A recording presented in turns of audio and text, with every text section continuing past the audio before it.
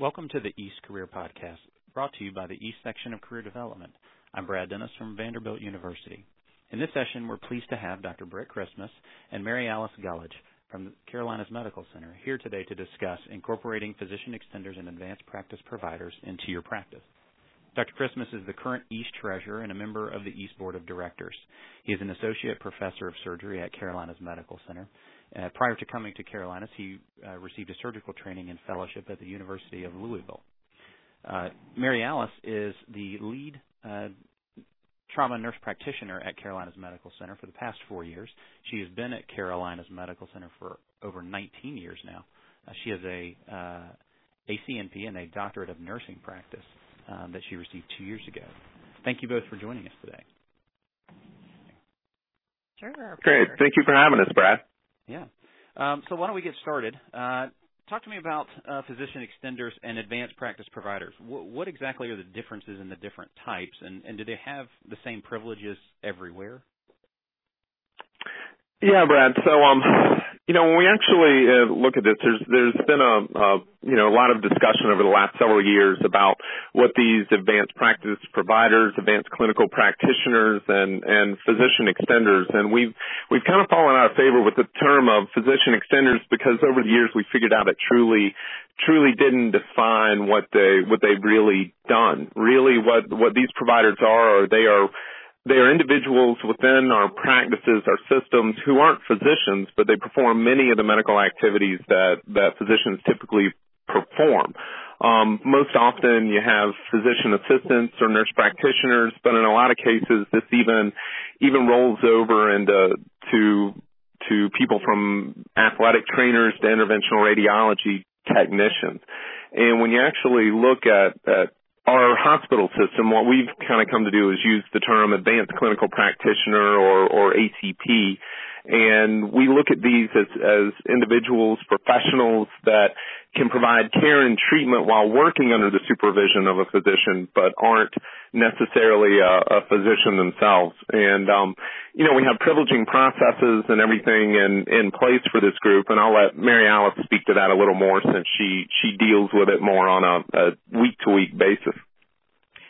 Sure. And just to kind of dovetail on what Dr. Christmas just said, physician extenders can be a term that's just pretty broad and global that I think a lot of laypersons use and maybe might be confused that, an athletic trainer might be a nurse practitioner or a PA. So that's why we kind of move toward advanced care or advanced clinical practitioner, or as other people call them, advanced practice providers. But in terms of actual privileging, that's basically the scope of practice and the content of your patient care services that you're going to provide, and it's performed by the individual organization or based on each provider within your group, and it's based on your credentials and your past performance. So really your privileging could vary state by state and from within your own organization just based on your background and training. So the urgent care PAs would not have the same privileging and scope of practice that the ACPs have that are working inpatient as hospitalists. Cool. Excellent.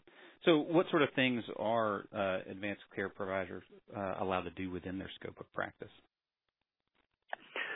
So if you look within our system, it's our providers really kind of maintain a full range of privileges based upon their certification and licensure. The fact is that PAs have been in practice since the 1960s, and NP programs popped up around the same time. Scope of a physician's assistant really kind of corresponds to their supervising physicians and whatever their state laws are. And if you look at our NPs, we have collaborative practice agreements with the physicians, and our nurse practitioners and PAs do everything from assist with trauma resuscitations, daily clinical care, to ICU management, assisting with procedures, and really we try and let them practice to the extent of their licensure within our system. All of that being said, they're doing all of these skills under supervising supervising physicians. And I think what the biggest question that comes into it a lot of places is what the individual institutions will privilege and credential their advanced practice providers to cover. And I think from our standpoint, that's been a real battle, if you will, to get people to truly understand the functionality of these providers and what they can add to your practice. Yeah, kind of dovetailing what Dr. Christmas is saying, we have a certain set of core privileges which might be specific to our general surgery providers. They would have the skills that you would say would be consistent with a surgical practice. Doing physical exams, diagnosing, treating, wound closure, suturing, that kind of thing. And then we have surgical critical care providers, and they have a more comprehensive core privilege list, which might include like risk assessment or appraisal, and includes things that would be utilized to take care of complex patients who are critically ill, and more advanced skills in terms of ACLS and additional procedures. And then we have a whole set of skills which a lot of people would lump together as procedural skills maybe, or we call them non-core skills, and these are skills that must be performed under the supervision of a physician and they're proctored. And then we have 3 different types of supervision at our facility: general supervision, proximate, and also personal supervision, which just basically is the ability to perform a procedure if the physician is in-house or right next to you versus outside of the building and just under your under your state law and your hospital bylaws.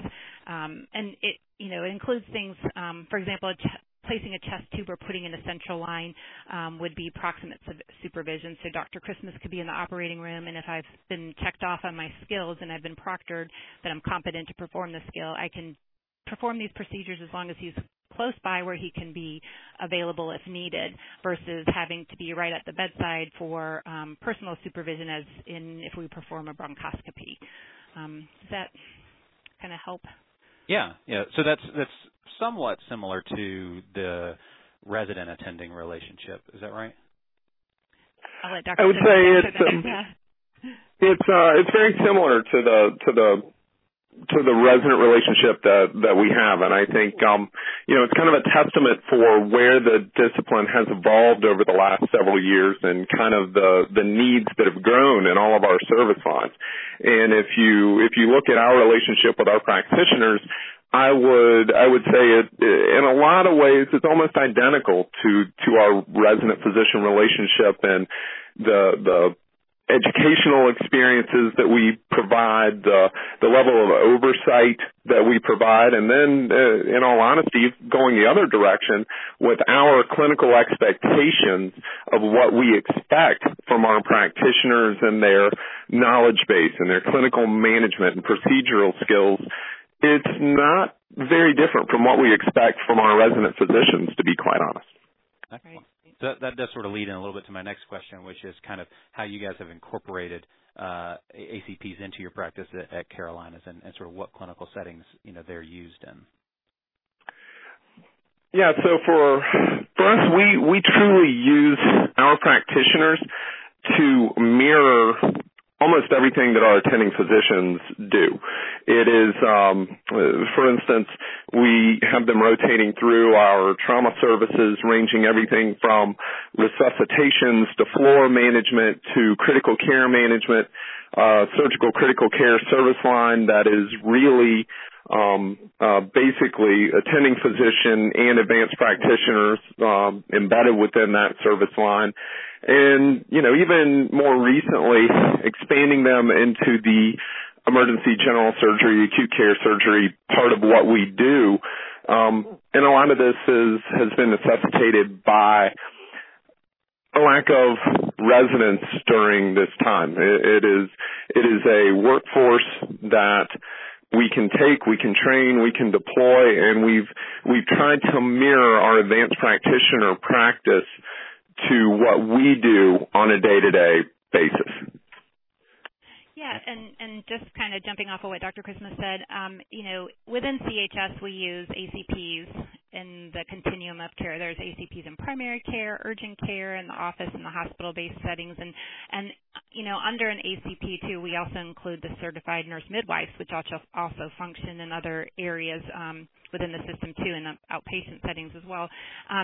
But within our group, as Dr. Christmas mentioned, we are involved at every phase of care, and our ACPs are given, our job codes are defined by, what setting we're in. So a specialty care ACP has a different job code or title than an acute care high acuity nurse practitioner or PA.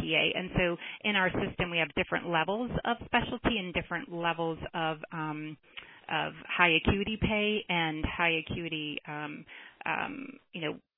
practice settings. So with that, it kind of defines your area of expertise, and then also there's like a ladder, internal ladder for if you're moving between a lower acuity to a higher acuity, you would move up in our compensation ladder as well. I guess to make it a little clearer, like a specialty would be an inpatient setting that we have on the trauma service where we might have progressive care patients, but the high acuity ACPs can function in all those areas, but they're also functioning in critical care. So we have a handful of ACPs that function in the specialty care area only, and then we have other ACPs who can cross over into specialty or just or also high acuity. Okay, excellent, thank you. So sure. You kind of have alluded to this in some of the previous discussions here, but how have y'all seen the role of the ACPs grow over the last few years, and how can they be used to help with not just resident staffing shortages, but attending physician staffing shortages as well? Mm-hmm. Yeah, sure, and I'll kind of preface this with giving you a 10-year history of where we are, because we've now expanded our service lines to include 17 advanced practitioners, and when I arrived, we had 3. So when you look, similar to most institutions, our service lines began to employ advanced practitioners following the 2003 implementation of resident duty hour restrictions, not unlike anybody else. But during that same time period, we initiated a surgical critical care service line, and at that time we had 3 providers, a much smaller patient census, and had coverage really Monday through Friday during the daytimes. And I think that's what most places start with when they begin building a program. Well, as we saw our patient census grow from 4 to 6 patients a day to approximately 18 to 20 on the surgical critical care service, and at the same time watched our trauma service begin to expand, we realized that we were falling short with the coverage. The attendings could only do and cover so much, and with resident cutbacks and meeting all the 80-hour demands, advanced practitioners truly became the area that we could expand and maintain the continuity and just, in all honesty, keep the service lines afloat. So at first what we did was expanded numbers to fully staff the surgical critical care service since we had no residents on that service. And then we expanded the coverage to weekends, established a float position that was kind of a utility player that could then float between the services, assist with resuscitations, and then ultimately what happened is like most places, we realized that we truly needed a 24-hour presence in the ICU. I think many of us have found that we are taking care of patients that are becoming sicker and sicker, and we've also got growing volumes and patient numbers at all of our tertiary quaternary referral centers, and so we truly needed to have eyes and ears in the ICU 24 hours a day, realizing that a lot of times the best thing is not having an off-service intern doing ICU call that night, and that your in-house trauma attending is often taking care of multiple traumas or the next emergency general surgery case. So what we found is we employed more advanced practitioners, but I think the key was that they weren't there to just take care of paperwork or do just ancillary things that we needed, that we allowed our group to truly practice to the extent of their licensure and training. And like I said before, this is everything from resuscitations, clinical coverage, all the way to ICU coverage and procedures. And I think that has been the biggest thing and that we've done to build is realizing where our shortages were and understanding that it was a lot easier to be able to recruit advanced practitioners and get the system to buy into it in a time when they were expanding their advanced practitioner base, as opposed to being able to go out and actively recruit more physicians. And that's it's truly been a tremendous benefit for us in our system. Yeah, and as Dr. Christmas was mentioning, as the service lines built, as we added the surgical critical care, and as he mentioned, trying to cover new admissions to that service, if you were also covering trauma codes or assisting with other general surgery cases, the volume and the load became too much. So we just started off small. We started adding ACPs for weekend night coverage only on that service line, and then we kept adding on. So it was an evolution based on priorities and based on where the physicians felt like, I need this here now, and then we'll add on. So once we decided where we were going to start, we were able to build on from there. It was just an evolution and a process, so because we didn't start off with boom. As we were growing, we had to slowly add people on, and we added service lines. And there was some nights that we didn't have coverage until we got everybody up to speed once we, added people into the mix. Yeah. And I think one of the big things that we did too that a lot of people may not really cross your mind is, from the physician standpoint, we knew what we needed for adequate coverage, and we knew we weren't going to get there overnight. So you have to prioritize what you need and what is most important for your primary coverages, and then the other stuff falls in line. But when you do that, it's not looking at it and what you find is, as a physician, you go, I'm going to put this person here, here, and here. It's developing your practitioner group in a manner that you look at them and it's a two-way communication of us saying, we need these coverages, these are our priorities, and then letting that group figure out the coverages and come up with, with ideas of how to create the schedules, because they know their lifestyle and what they can do and cover better than I would, just like they don't know the physician schedule as well. So if you're able to create that kind of relationship with the group in the expansion and establish priorities, then both sides can figure out what they really need to do to take care of patients. Yeah, I think that sounds eerily similar to our experience here at Vanderbilt, and I bet there's a lot of folks who can relate to that sort of, have some short gaps, in coverage and need to fill those, and the nurse practitioners and the advanced care providers have really been great ways to fill those gaps. So it sounds very familiar.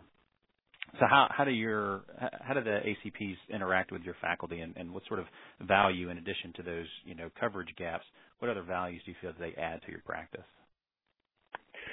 Well, for us, I'll start off, and I know like everything else, there are kind of two perceptions that you always like to get from the relationship, and I think interacting with faculty, our residents rotate through on a monthly basis, just like most other programs.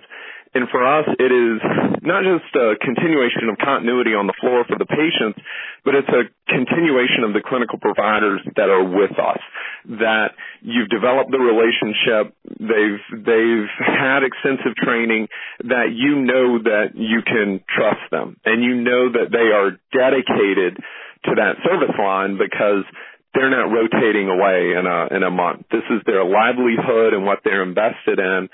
And then the other part of it is, too, that when you develop that kind of relationship, it extends beyond the day-to-day patient care and starts to roll over into, guideline development, into research, into ongoing education, not just for residents and medical students, but to nursing staff and to everyone within the system about what you do. And I think that has been one of the great things to see is the relationship you develop as providers, because they're truly partners of yours, not really dissimilar from what we have with the other physicians in our practice. Yeah, I think what Dr. Christmas is saying is so important because not saying that other people are not invested that are rotating, but because that is our primary job and we are invested, we are very engaged, we know the guidelines, we know how the process flows, we can, help facilitate, we bridge gaps for things, or, we can actually be a resource to help the residents too with education or orientation to the service lines. So we're the constant variable that's there in the background and can keep the flow going. Yeah, I think that's a great point, particularly like from the quality side of having that consistency, people who know the guidelines like you mentioned. I think that's yes. a really important point. Yeah. How about the interaction with the residents? You guys feel that the ACPs, add or detract from resident education, and in what way? That's interesting.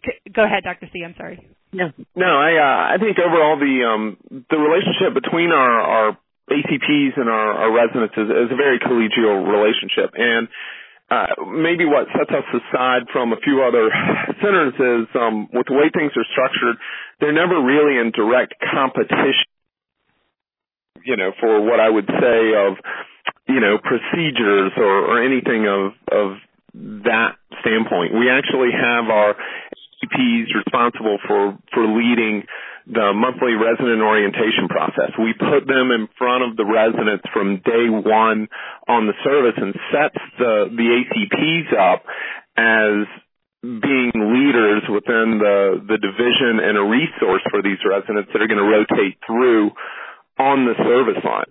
And I think that is, that is a key. And when the residents come on, this helps them view the ACPs as a resource, as somebody that if they have a question, they can always call one of the ACPs and they will, and they'll be willing to help. And I think one of the things you have to communicate from day one when the residents come on the service is that the ACPs work with and for the physicians and the residents work for the physicians, that you don't have the residents working for the ACPs or the ACPs working for the residents. That way there is no leadership ambiguity, that you don't have the two groups in direct confrontation. They're working alongside each other to take care of patients.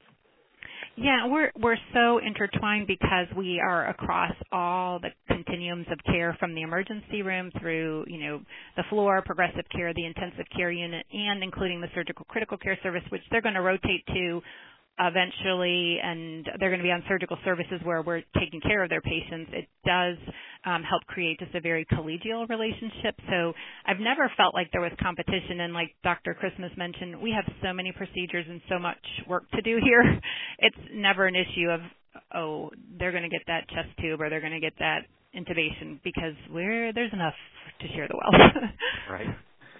Yeah. No, I think that Britt, I think your point about establishing, the relationship in terms of, the ACP, works for the physician or with the physician, and the residents work with the physician, and not,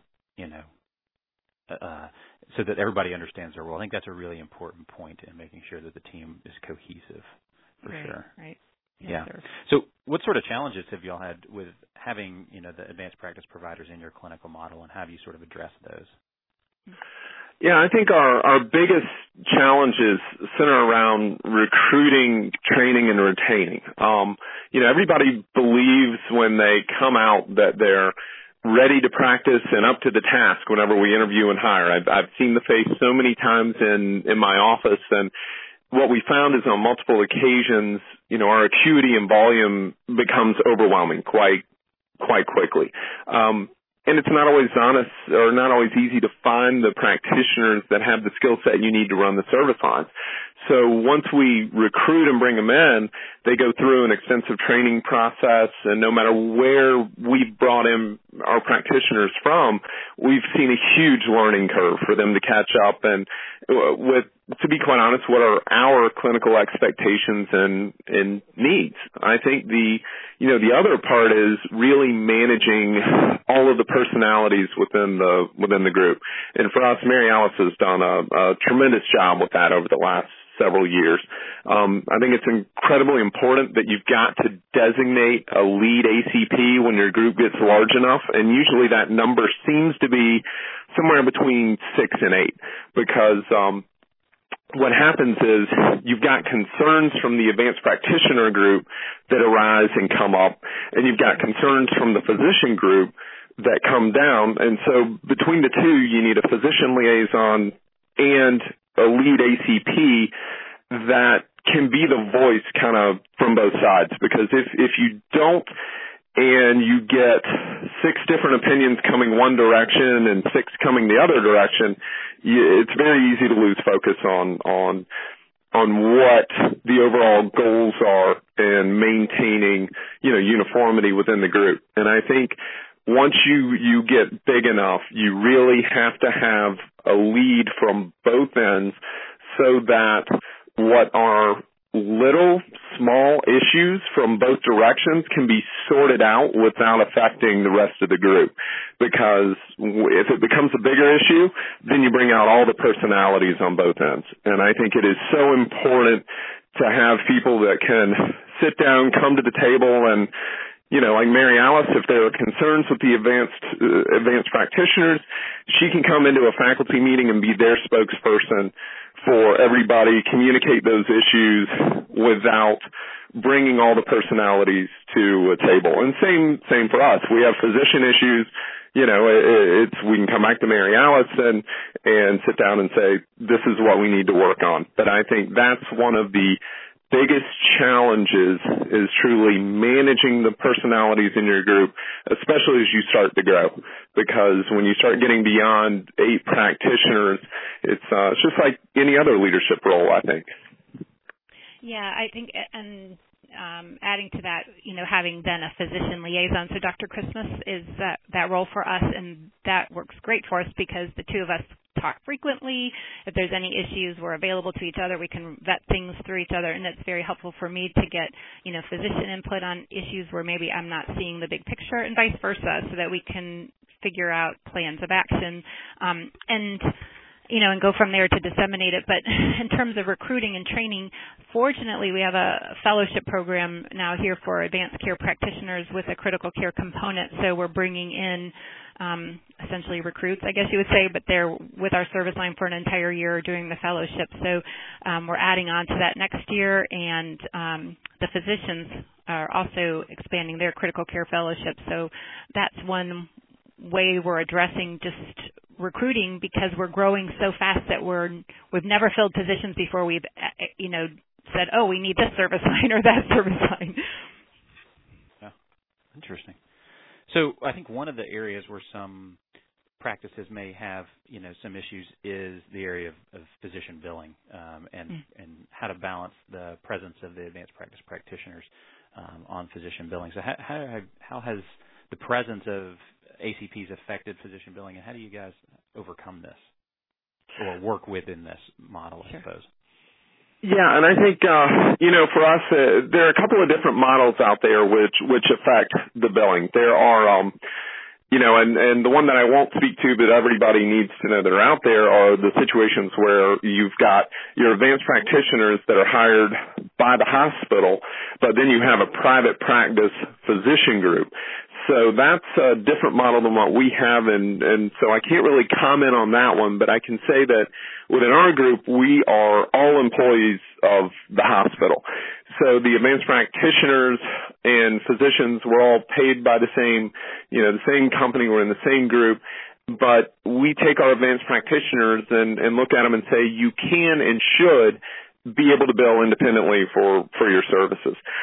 I think one of the biggest issues is dealing with administration regarding production expectations. A lot of places have moved toward, RVU incentives, and when you really look at that, the opinion that we've maintained is that we don't hold our advanced practitioners to production expectations.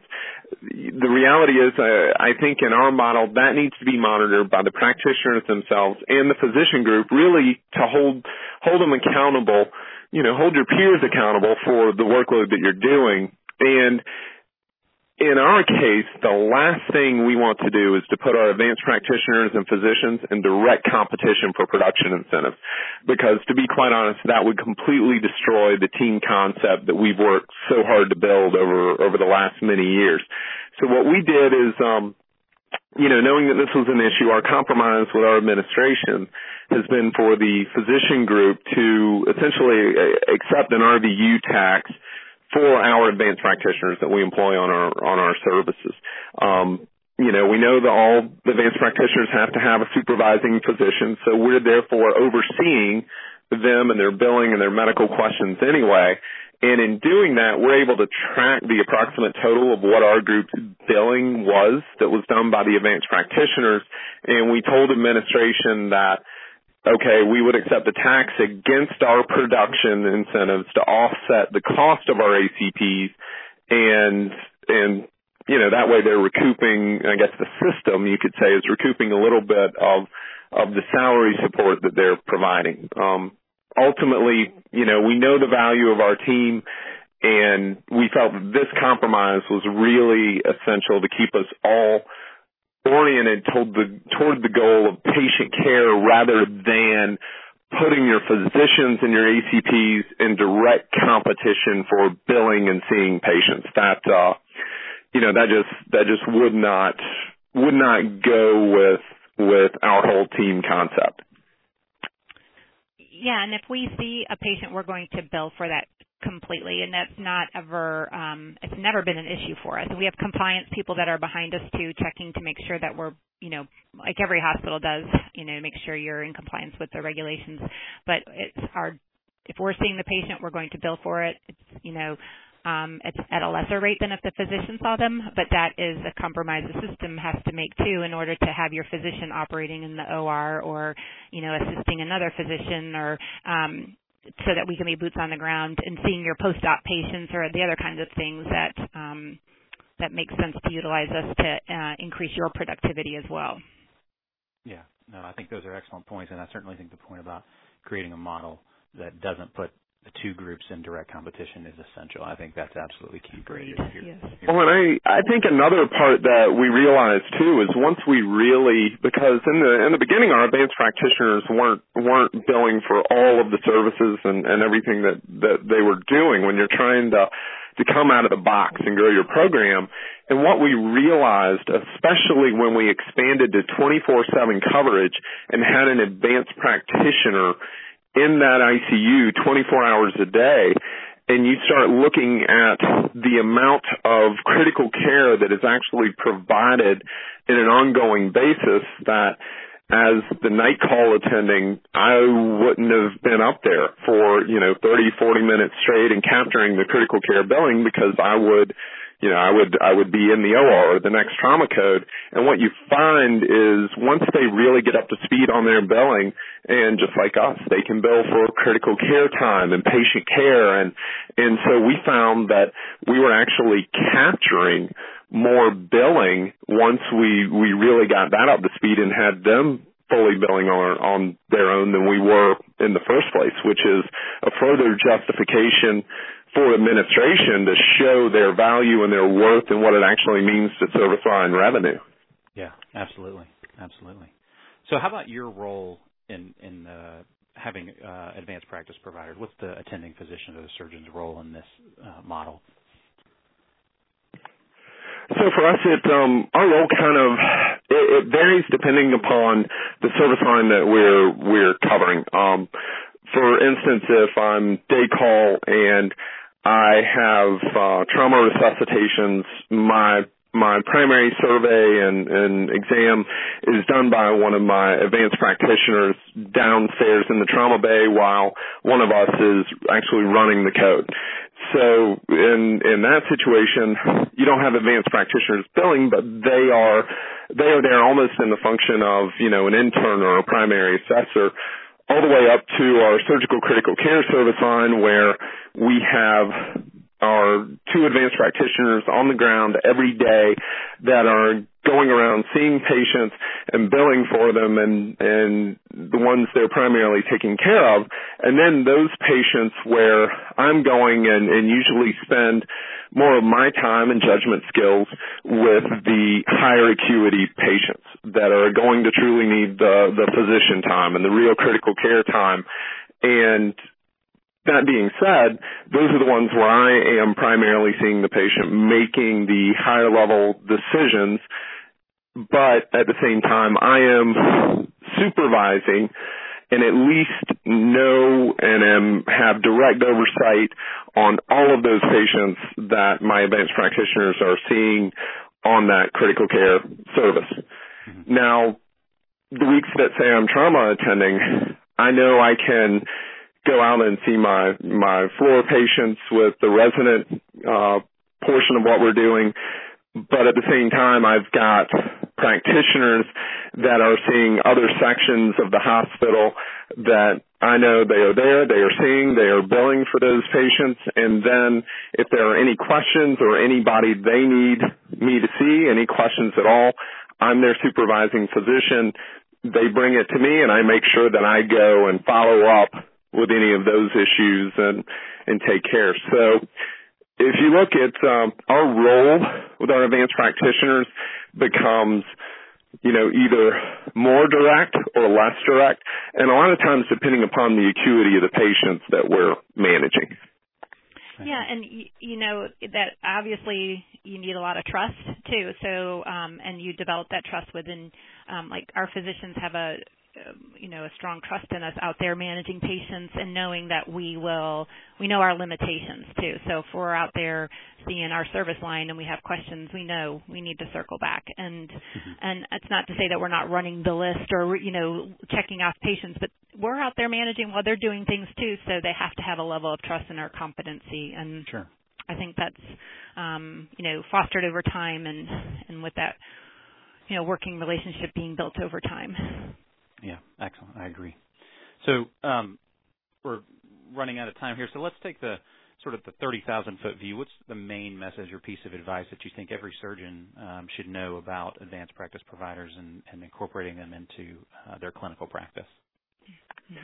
I think from our discipline and what we do as trauma, critical care, acute care surgeons, everything we do involves a team, and that advanced practitioners are a valuable part of that team, and everybody can work together for the betterment of patient care.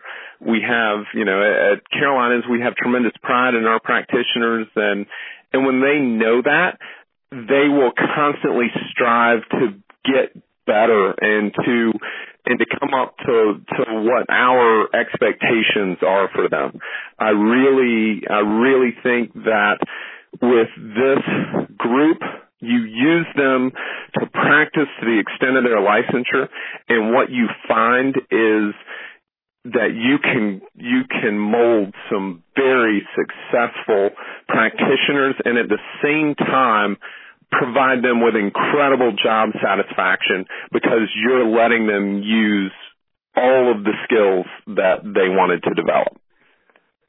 Yeah, and as Dr. Christmas said, developing your ACPs, helping to develop them. We all come into a job with a certain level of skills, and then that gets developed and fostered. And for example, I feel as an ACP that I'm fairly involved with EAST, and that has been fostered by Dr. Christmas. Hey, this is what we need to do. Let's get our ACPs involved. We just published this past year a new critical care manual for advanced care practitioners, and Dr. Christmas helped me with our co-authoring, and he's helped and Dr. Singh, one of our other attendings, was one of the collaborating physicians and editors for the book. So it's been where you're bringing along your people and fostering their professional development and growth too, and that further develops your relationships with each other as you're growing professionally, and it's being developed by your attending surgeon. Yeah, that's a great point. So on behalf of EAST Career Development Section, I want to thank you both, Britt and Mary Alice, for taking the time to speak with us today. Again, I'm Brad Dennis, and I hope you enjoyed the program. When you find a minute of time, please visit the EAST website at www.east.org for more EAST Career podcasts and other valuable information. Great. Thank you very much for having us. Thanks, Brett. Yeah, hey, quick question before we finish. Christine, did you have anything? No, very good. Thanks to the both of you very much for doing this. Yeah. One thing I wanted to ask, Mary Alice, you mentioned sort of right at the end there about the NPs being involved in EAST. What other sort of societies, are you guys involved in, or where do you think there's some good opportunities for trauma nurse practitioners? Sure. So a lot of our nurse practitioners are heavy on the critical care side of the house, too, so they're very involved with SCCM. And then even with the local, nursing boards, like I'm very involved in the North Carolina Nursing Association and the DNP Council through the state nursing organizations, as well as the hospital committees. And we have that kind of interspersed within our group as well. And some staff members are involved with STN, with the PA organization. So, but just at a global level, we've kind of probably because our paradigm is critical care and trauma critical care, we have we have a lot of ACPs that fall into the EAST support, and then we have another group that fall into SCCM and the critical care venue.